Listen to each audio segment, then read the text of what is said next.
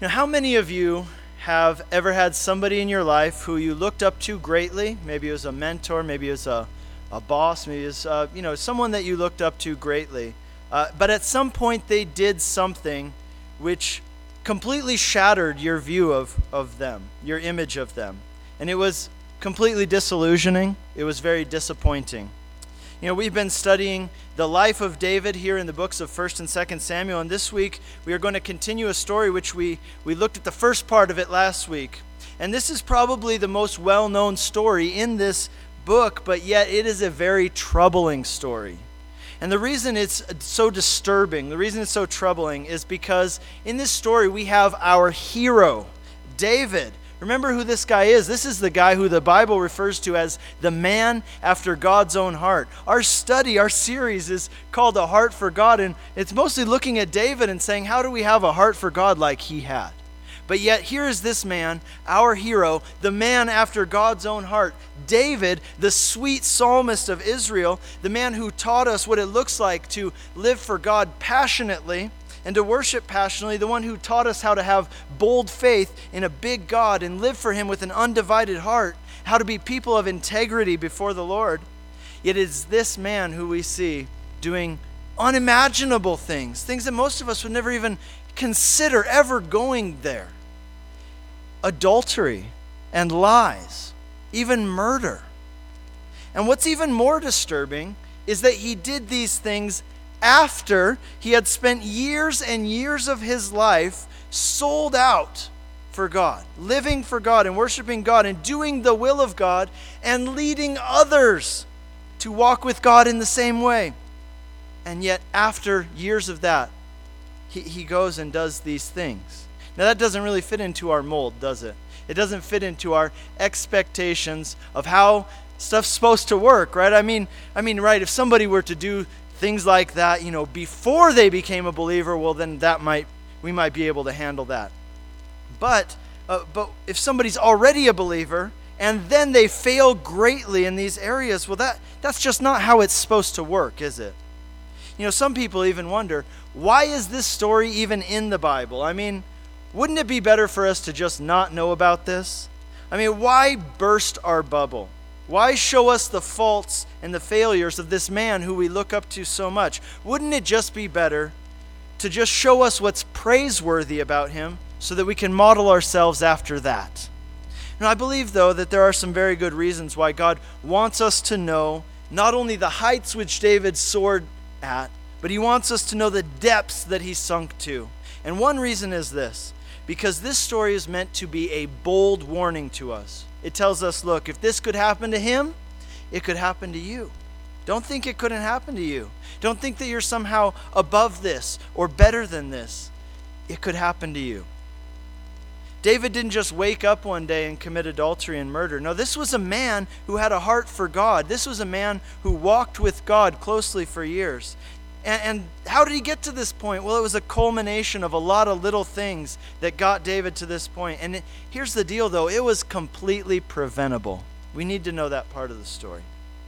As we see, there was opportunity after opportunity for this situation to be abated, for things to be turned around, for it not to get to this point that it did.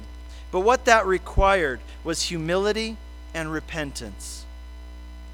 It takes courage to own your actions. It takes courage to humble yourself and repent. But let me tell you this, it is worth it. It is so worth it. The other reason why God wants us to know about this dark season in David's life is to give us hope. It's to give us hope. Because if God could love and forgive and use even a person like this, a person this flawed, a person who blew it this big, well then what about you? The title of today's message is The Big Cover-Up. So in our study last week, we looked at the first 4 verses of chapter 11, and we saw how David committed adultery with a woman named Bathsheba. She wasn't just any woman. She was the daughter of a friend of his. She was the granddaughter of one of his counselors, and she was the wife of one of his mighty men. He was a trusted friend, and this was his wife, Bathsheba. Now, David had put himself in a vulnerable situation. right? Kind of like if you're an alcoholic and you're going to a keg party. That was David's deal. His weakness was in the area of women, and he decided, I'm just going to let all the men go away, and I'm just going to hang back with the ladies, right? Bad idea, David. He put himself in a vulnerable situation where he was surrounded by temptation and completely lacking accountability. That's bad combination there. And when he was tempted, instead of taking the way of escape multiple times that God provided him, David entertained that temptation. And the temptation turned to lust, and lust turned to adultery. And last week we left off seeing this scene where after their night of illicit passion together, Bathsheba goes home. She just walks home. Can you imagine the emotions that are involved in a situation like this, the emotions which each of them were feeling? Well, first of all, we have to say that there was probably absolutely a deep sense of shame. David knew without a doubt that this was wrong. This was his friend's wife. He knew immediately that he had sinned, that this wasn't right. Bathsheba, how did she feel? I can't imagine that she felt anything except for used and violated, taken advantage of by a man who didn't actually love her, who had just called her over and used her physically and then sent her away. And I'm guessing that neither of them felt good about this. How could they? But I'll tell you the one positive thing they did feel, or at least they felt that it was positive. Here's the one thing they felt. They felt a sense of relief, didn't they?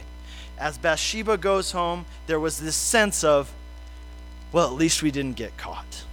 At least we didn't get caught. At least we got away with it, And Uriah will never know, and no one ever has to find out about this. This is just going to be our little secret, right? Just between me and you. We never have to speak a word about this to anyone else ever. Just keep it between us. How many of you have ever lived with a secret in your life? How many of you have ever had a skeleton in your closet, something which you were living with and you didn't want people to find out? Let me tell you what, there's so many people who do. As a pastor, I have talked to so many people who have a secret, right? Something they did, something that was done to them, and it's a source of shame in their life. It's an unseen burden that they carry through life. I talked to someone a while back who told me how a secret she had been holding on to and trying to keep hidden had absolutely crippled her life, her entire life. Her secret caused her so much mental and emotional stress that 15 years of her life were just completely consumed by it. If that's you here today, I want you to know that there is hope. I want you to know that there is a way for you to lay those burdens down. There's a way for you to be set free from that stuff.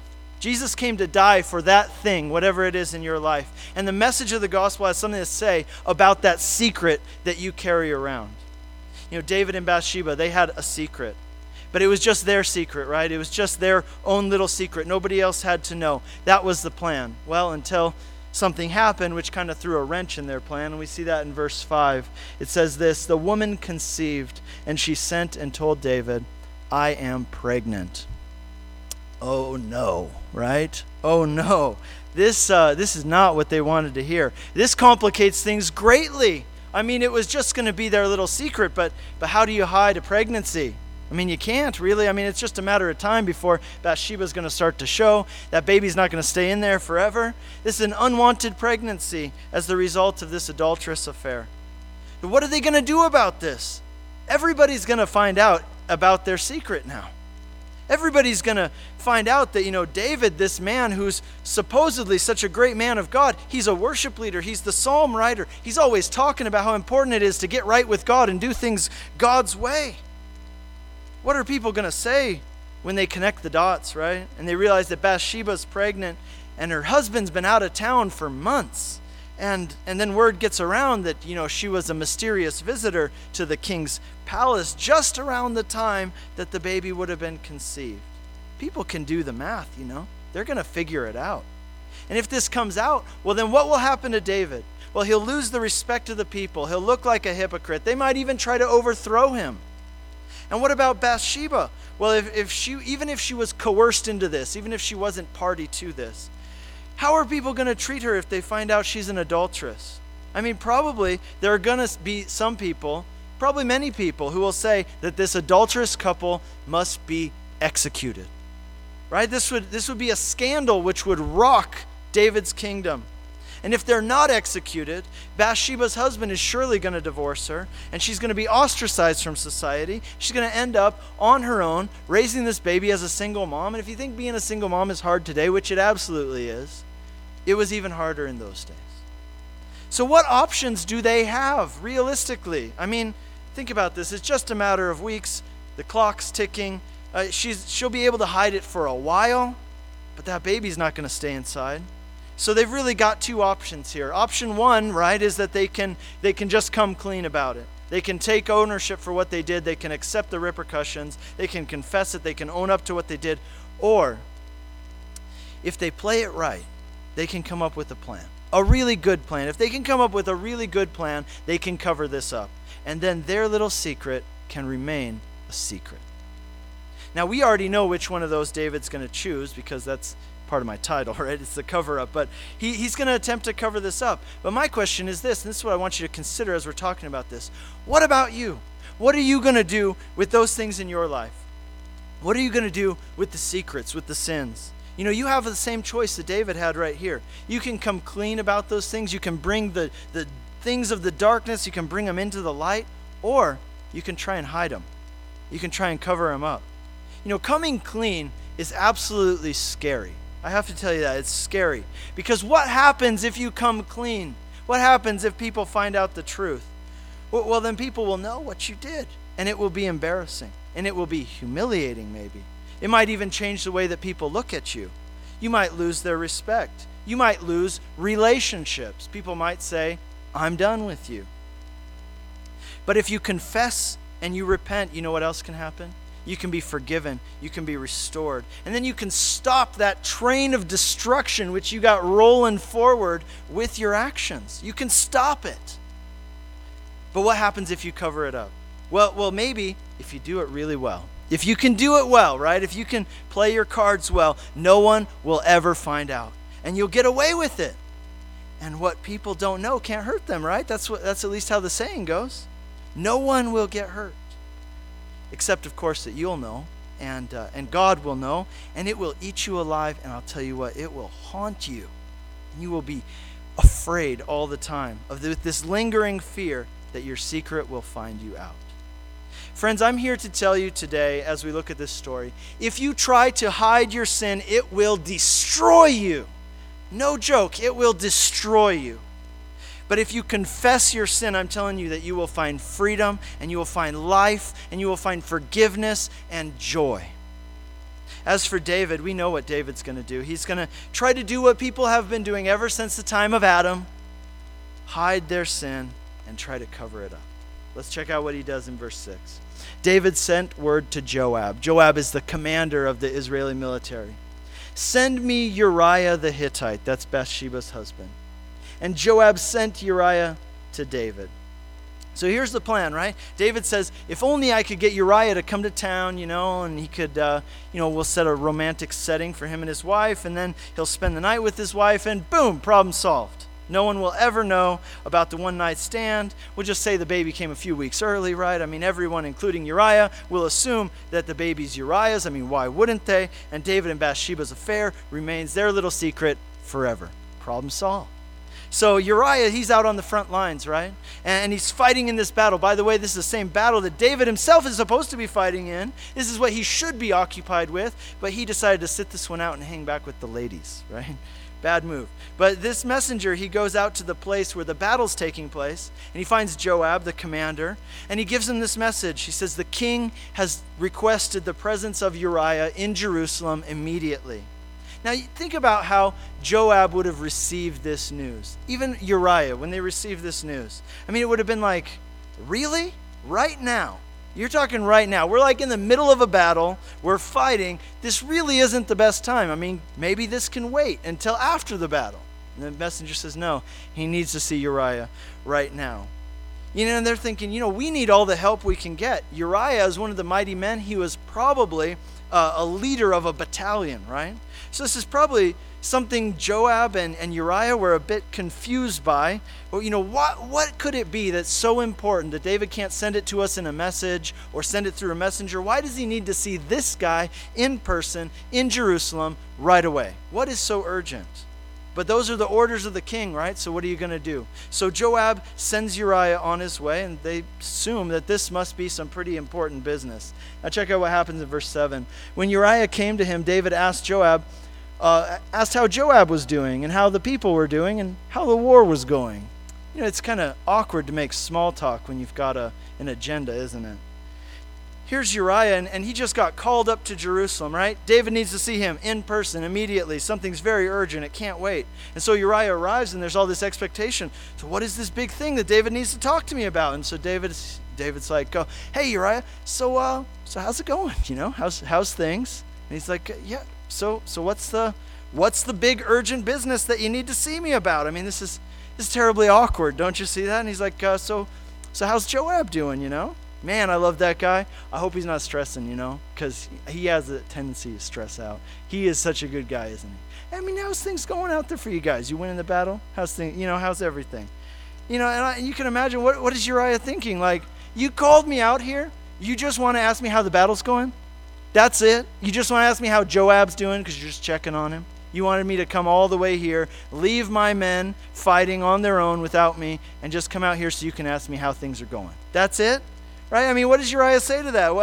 Well, David, Joab is kind of stressed out because guess what? People are trying to kill us every day, right? So that's kind of understandable that he's a little stressed, David, you were supposed to be there with us too, but you're not. People are dying because it's a battle. Like an actual battle, David, that you're supposed to be at. But, speaking of which, if there's nothing else that you need to talk to me about, I'd like to get back there because those guys are waiting on me. So, can I go? And check out what happens in verse 8. Then David said to Uriah, go down to your house, wash your feet. And Uriah went out of the king's house, and there followed him a present from the king. It says, look, Uriah, yeah, that's it. You can go back to the front lines and everything, but, while you're here in town, you might as well stay the night. You're here, you're on leave, go home, say hi to the little woman. You know what? I'll even send you guys a fruit basket. Go light the fire, put out the rug. Everything's going to be really nice. I'm sure you kind of miss her. You've been sleeping with all those guys out there for months, in tents. That can't be great. So, tomorrow get on your way. And tonight, though, you're on leave. Go home. Enjoy yourself. Spend some time. I'll send you guys this fruit basket, Now, I'm sure at some point Uriah must have been a little bit suspicious. I mean, of all people in Israel, why does David need to see him? And if David just wants to know how Joab's doing and how things are going in the battle, well, that's what messengers are for. Uriah doesn't need him to come in person to talk about that stuff. But of course, David's plan is that Uriah will go home, spend the night with Bathsheba. When the baby comes, there's no questions, problem solved, no one ever knows, the secret remains a secret. See what happens in verse 9. But Uriah slept at the door of the king's house with all the servants of the Lord, and did not go down to his house. Oh, that's not how it's supposed to work, right? The plan's not working. Verse 10. When they told David, Uriah did not go down to his house, David said to Uriah, have you not come from a journey? Why did you not go down to your house? And Uriah said to David, the ark and Israel and Judah dwell in booths, that's tents, and my lord Joab and the servants of my lord are camping in the open field. Shall I then go to my wife to eat and drink and lie with my wife? As you live, as your soul lives, I will not do this thing. Uriah is a man of honor and integrity, and his integrity says, my men are out on the field of battle. I'm not taking a break till they take a break. I'm not on leave until they're on leave. Uriah shows far more integrity and honor than David does, and honestly, David is hoping that Uriah would be a little bit more like, him, right? Willing to compromise, willing to indulge his passions. But we see that Uriah was a man of integrity. So what is David going to do now? I mean, this is another opportunity that David's faced with, that same choice. Okay, David, your plan didn't work. Maybe God's trying to tell you something. Maybe God's not letting you get away with this, David. This is an opportunity for you to confess and repent. But David says, if plan A doesn't work, then I'm just going to ratchet it up a little bit with plan B. Check out verse 12. It says, then David said to Uriah, remain here today also, and tomorrow I'll send you back. You kind of get this sense that Uriah is just kind of itching to get on his way. So Uriah remained in Jerusalem that day and the next. And David invited him, and he ate in his presence and drank so that he made him drunk. Plan B, David invites Uriah over for dinner. Now, you can't really say no to the hospitality of the king, so Uriah has to go over there. And during dinner, David's trying to get him smashed, right? He's like, you can just imagine David telling his servants, hey, some more wine for Uriah. Drink up, Uriah. This is the best wine around. We're having a party. David's hoping, of course, that if Uriah gets drunk, he'll just, forget about that integrity stuff, and he'll go spend the night with Bathsheba. Problem solved. Verse 13, the second half, we read this. But in the evening he went out, that's Uriah, to lie on his couch with the servants of his Lord, but he did not go down to his house. This is just not working out, is it? Plan B didn't work either. Some commentators believe, and we can't know this for sure, but some commentators believe that Uriah suspected that something was up, right? And that's why he refused to go to his house. And many times that is the case, that when there's an adulterous affair taking place, the spouse who is being sinned against, let's say, that spouse suspects infidelity in their spouse, even though they don't have any hard evidence, even though they don't have a smoking gun. There's a suspicion. And it could be that Uriah didn't go home because he suspected that something was up, even though he didn't have any hard proof. So what's David going to do now? Plan A didn't work. Plan B didn't work. What's David going to do? It seems that God just will not let him get away with this. And once again, David's faced with this choice, this opportunity to confess his sin. David, it's not working out, man. Your plan's not working. You need to confess. You need to repent. You need to just own what you did. Accept the fallout and the consequences of your actions. Get right with God. Or, of course, there's the other option, which is you continue to hide your sin. The only thing is, kind of running out of options at this point. So what does the sweet psalmist of Israel do? Verse 14. In the morning, David wrote a letter to Joab and sent it by the hand of Uriah. And in the letter he wrote, set Uriah in the forefront of the hardest fighting and then draw back from him that he may be struck down and die. There's no ambiguity in this at all, is there? This is very clearly a death sentence. And this is murder. David's, of course, going to try to make it happen on the field of battle to cover it up. He's going to make it happen at the hand of another man so that he can say, I didn't kill him. But honestly, this is murder because it's completely intentional. He's setting him up to die. Now imagine if you're Joab, right? And here comes Uriah, and he hands you this letter, and you open up the letter, and it says to kill Uriah, the guy who just gave you the letter, right? And here's David, who gave you this letter. David, this man that everybody looks up to as this spiritual guy, and yet he gives you this letter telling you to do something that's not only completely unethical, it's completely wrong in every possible way. Now imagine Joab receiving that letter and just thinking, I have heard David praise the Lord with the best of them. I've seen him dance before the Lord with all his heart, but when he's got some dirty work to do, he comes to me. So why did Joab go through with it? Was it just because it was an order and you just follow orders? Well, I think there is more than that. I think if you look at Joab's character throughout the book of 2 Samuel, what you find is that he's a very cunning man. And, by doing this, what does this give him? This gives him leverage, doesn't it? It gives him something that he can hold over David's head. It gives him some dirt on David, and that dirt, guess what? It gives him power in that relationship. Those secrets that only they know gives him power in the relationship. So think about Uriah here. David knows that Uriah is such a man of integrity. Can you believe this? He knows that Uriah, he's such a man of integrity, such a trustworthy man that I can trust that if I send this letter with him, he's not going to open it until he gets there, right? He's not going to read it. Can you believe that? David has gotten himself in so deep now that the only way to cover up his sin is to kill Uriah. That way, of course, he can claim that Uriah and Bathsheba were together at some point during Uriah's trip to Jerusalem, and no one would be the wiser because dead men tell no tales. And you can't help but look at this, right? And say, wow, adultery and murder? How does somebody even get to this point where they're willing to commit adultery, not even to mention where they're willing to commit murder? And maybe you say in your heart, I would never do that. Well, think about this. If Satan had shown up to David, even a year, even a couple months before this, and said, hey, David, I've got a proposal for you. How about you go commit adultery with your friend's wife, and then you murder him so that you can cover it all up? A good man, David, it doesn't matter. He's a man you trust. He's a man who trusts you. But, you sleep with his wife and then you murder him. What do you say, David? Now, David would have been offended. How could you even think that about me? Are you kidding me? That's ridiculous. He would have looked Satan straight in the eye and said, what kind of man do you think I am? And you know what Satan would have replied? He said, you are the exact kind of man that I have trapped time and time again. Because I'm not just going to dump it on you all at once, David.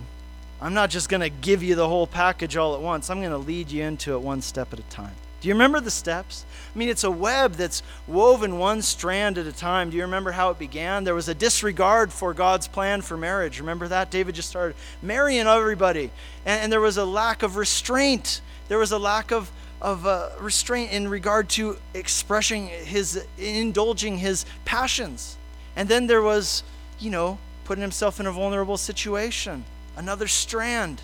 And then there was, I'll just entertain the temptation. And then there was lust, and there was adultery, and there was covering it up. You see what I'm saying? This was a web. It wasn't just thrown at him all at once. It was built one strand at a time, one step at a time. It was a long, slow progression. And all along the way, there were opportunities for David to get off this train, to change directions. It's easy for us to look at this and say, I would never do that. I mean, maybe him, but I honestly, I'm just better than that. I'm not that kind of person. But I want you to think about this. Who is it that we're talking about here? This is the sweet psalmist of Israel. This is the man after God's own heart. Let me ask this. Who in here would say that they are more spiritual than David? Who in here would say that you have a greater heart for the Lord than David had? But yet he fell. And if he could fall, that means that you could fall. It means that I could fall. Why is this story in the Bible? I asked that question in the beginning. Well, let me tell you this. One reason is to tell us, it's God's way of telling us, don't you dare think for a second that this couldn't happen to you. It could. So what do? Each of us, we need to be down on our knees saying, Lord, I need you every hour of every day. Because but for the grace of God, there go I. It could happen to David, then it could happen to me. So Lord, search my heart. Show me if that web is being built in any way in my life, if there's any area of compromise, lest I start down that long, slow path of hiding my sin rather than confessing my sin. Verse 16. And Joab was besieging the city, and he assigned Uriah to the place where he knew there were valiant men. What kind of men? Valiant men, right? And the men of the city came and fought with Joab, and some of the servants of David among the people fell, and Uriah the Hittite also died. I want you to see this. Not only did Uriah die, but several other men, not just men, but valiant men, who were there fighting for their nation with a heart for God. They were collateral damage. Isn't it sad to see that this is the fallout of David's selfish, cowardly actions? Other innocent people have to suffer as a result. That's how it always goes with sin.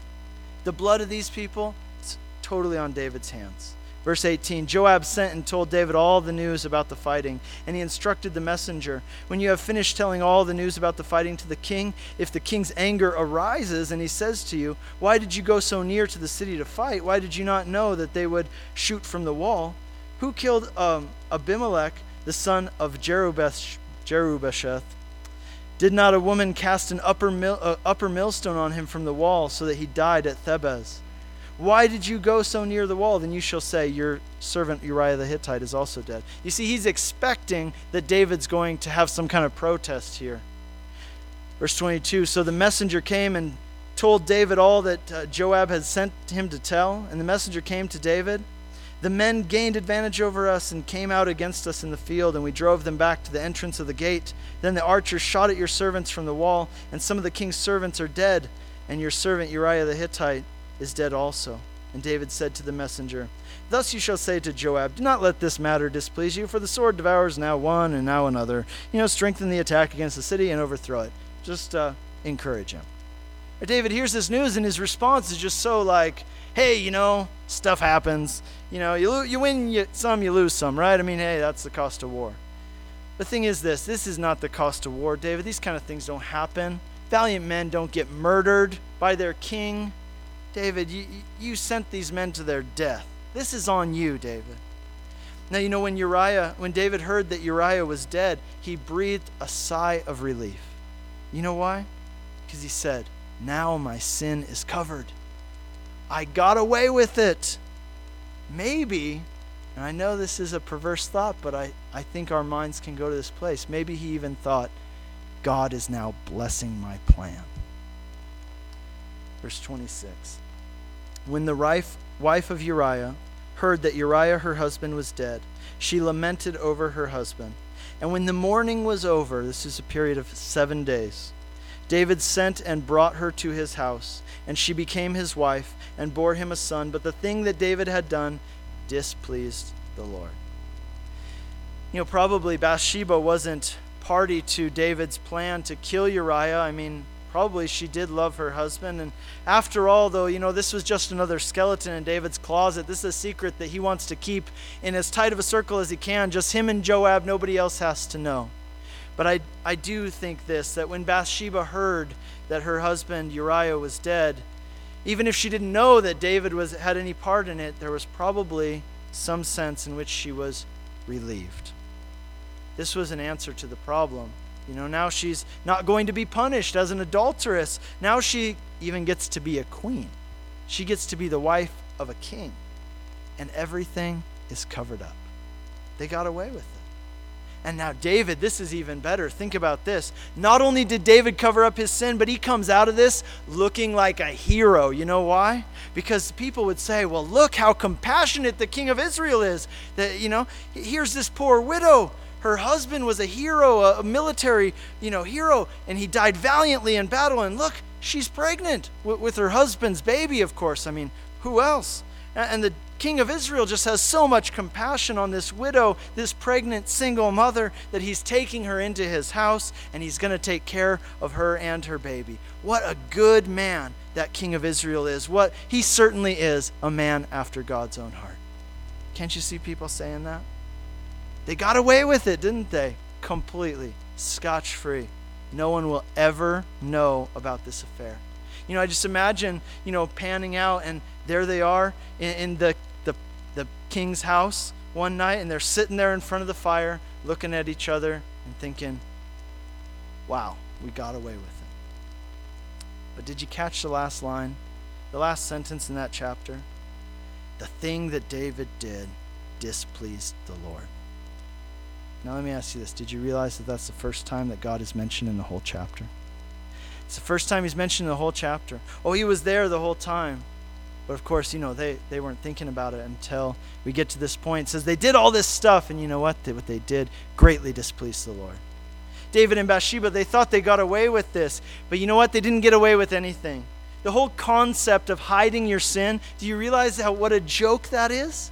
It's a joke. You can hide your sin maybe from other people. And maybe you can even get your conscience to the place where it's so numb that it stops yelling at you and bothering you all the time. But you can never hide your sin from God. Adam and Eve, there's the original cover-up, right? After they sinned in the garden, they tried to hide from God. And they were filled with this sense of shame, and they tried to cover it up, and they tried to hide. Whereas before they had walked with God and talked with God, now they were hiding from him. And it's almost comical that they would even think that, but it's too sad to even be funny. And we read in Genesis 3, it says that God came looking for them, and he says, where are you? Where are you? You know what's hard about reading black and white words on pages is that you don't hear the emotion in them, right? You can read that several different ways. You can read it, where are you? Or you can read it the way I read it, which is, where are you? Right? Well, when I read that, and I want you to see this, these are not the words of an angry God. These are the words of a broken-hearted father, because rather than coming to him, they're hiding from him. Rather than coming and confessing what they're hiding, they're trying to cover it up. David had successfully hidden his sin. He thought he secured his little secret so no one would ever know. But God knew. And here's the deal, that hidden sin in your life, you know what it does? It hinders your fellowship with God, and it is a barrier to spiritual life and power. Outwardly, David was looking great, right? Everything worked out exactly how he wanted. His secret was a secret. Yeah, there was a price to pay, but it was worth it because he kept the secret a secret. But you know what? Everything might have looked great on the outside, but inwardly, he was a wreck. You know how I know that? Turn with me to Psalm 32.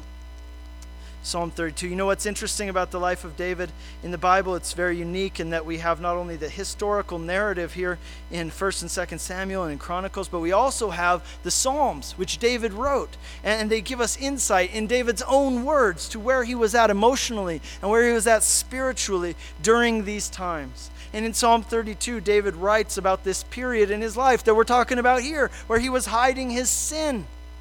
And he describes what was going on inside of him, and he says, when I kept silent, my bones wasted away through my groaning all day long. For day and night your hand was heavy upon me. My strength was dried up like the heat, as by the heat of summer. In other words, he was a mess. He was a wreck. He was not happy.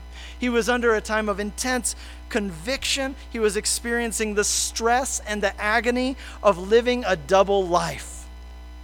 There was a dryness in his soul. He was just a shell of a man. All the joy evaporated from his life. All along the way, though, David was faced with this choice in regard to his actions and his sin. Confess and come clean, or cover it up and hide it. And over again, David chose to cover it up. But this is where it's gotten him. Miserable, tortured inside. There's a barrier in his relationship with God, and all the joy and strength has been sapped from his life. In other words, getting away with it was the worst thing that ever happened to David. Here's what God's word says. It says this: repent and return, so that your sins may be wiped away, in order that times of refreshing may come from the presence of the Lord. Times of refreshing. Now compare that with how David was feeling, right? How do you get those times of refreshing? Repent and return. You see, futile attempts to cover things up, to hide your sin. Do you know what it leads to? It leads to death. But the way of life, the way of joy, the way of refreshment in your soul is to confess your sin and repent. God knows it anyway. You know, to repent, it doesn't just mean to feel bad, like feel really bad. No, it means to change course, to change direction. It means you're going in one direction and you forsake that way and you go in another direction. Because when you do that, when you bring the deeds of darkness out into the light, and you get to experience the forgiveness and redemption and restoration, and joy will return to your life. You know, Jesus Christ died for those things. All the shameful secrets that people hold on to, he died for them. Both the things that were done to you and the things that you have done. Jesus took all that junk upon himself on the cross. You know why? So that you don't have to bear that. So that you don't have to carry that. So you can let them go. So you can just lay them out there and you can have a new life. That's the promise of the gospel. That's the hope of Jesus Christ. That the only way to have that new life is to stop trying to hide. Stop trying to cover it up and bring that stuff out into the light of day and lay it at the foot of the cross. Confess it, forsake it, and thank the Lord that Jesus paid for it all. Whatever consequences your actions might have, I'll tell you this, they're only going to get worse. They're only going to get more complicated, and they will cause even more emotional and spiritual havoc in your life the longer you wait. You know, the call of the gospel, think about this, the call of the gospel is the call to live one life. You know, like that soap opera, right? One life to live. That's what God wants for you. Not the soap opera. He just wants one life for you to live. And you know what that means? When you're living one life, that is what integrity is. Integrity, oneness, wholeness, which means no secrets, no shame, no double life, no secrets, but one life with a heart fully given over to God. And I told you this story is in the Bible for two reasons, remember? Number one is to be a stern warning to us. But the other reason is this, to give us hope. You know why? Because as bad and as terrible as the things which David did were, and as scared as he was of them coming to light and the truth being found out, when he did confess and repent, God forgave him and God restored him. That's what the rest of Psalm 32 is about. He talks about how God made him glad. He says, oh, how happy is the man whose sins are forgiven. And if God can do that in his life, in spite of all of this, then surely God can do that for you. Amen? Amen. That is an incredible hope. The message of the gospel is that through Jesus Christ, because of his death on the cross, all of your sins can become not only covered up, they can be washed away for good. You can be cleansed, you can be made new, and you know what else? Jesus not only died for your sins, but he resurrected to new life. And what that means for you is that in him, you can have a whole new life. Amen? Is that good news? I think it is. Let's stand and pray. Lord, we thank you for this good news of the gospel. We thank you that in spite of a story this dark, Lord, that we see the light of the gospel shining forth even in a greater way. Lord, we thank you for that gospel. And as we sing this last song, Lord, we just want to respond to it. We want to respond from the fullness of our hearts and say, Lord, thank you for that hope. And Lord, if it could happen to David, well, then it could happen to us. But for the grace of God, there we go too. But Lord, by your grace, keep us. We need you every hour. Lord, we need you right now. And we come to you, and I pray for anybody in here who might be holding on to some secret. Lord, may they lay it down today and let it go and receive the forgiveness and the redemption of the gospel. And we pray that in Jesus' name. Amen.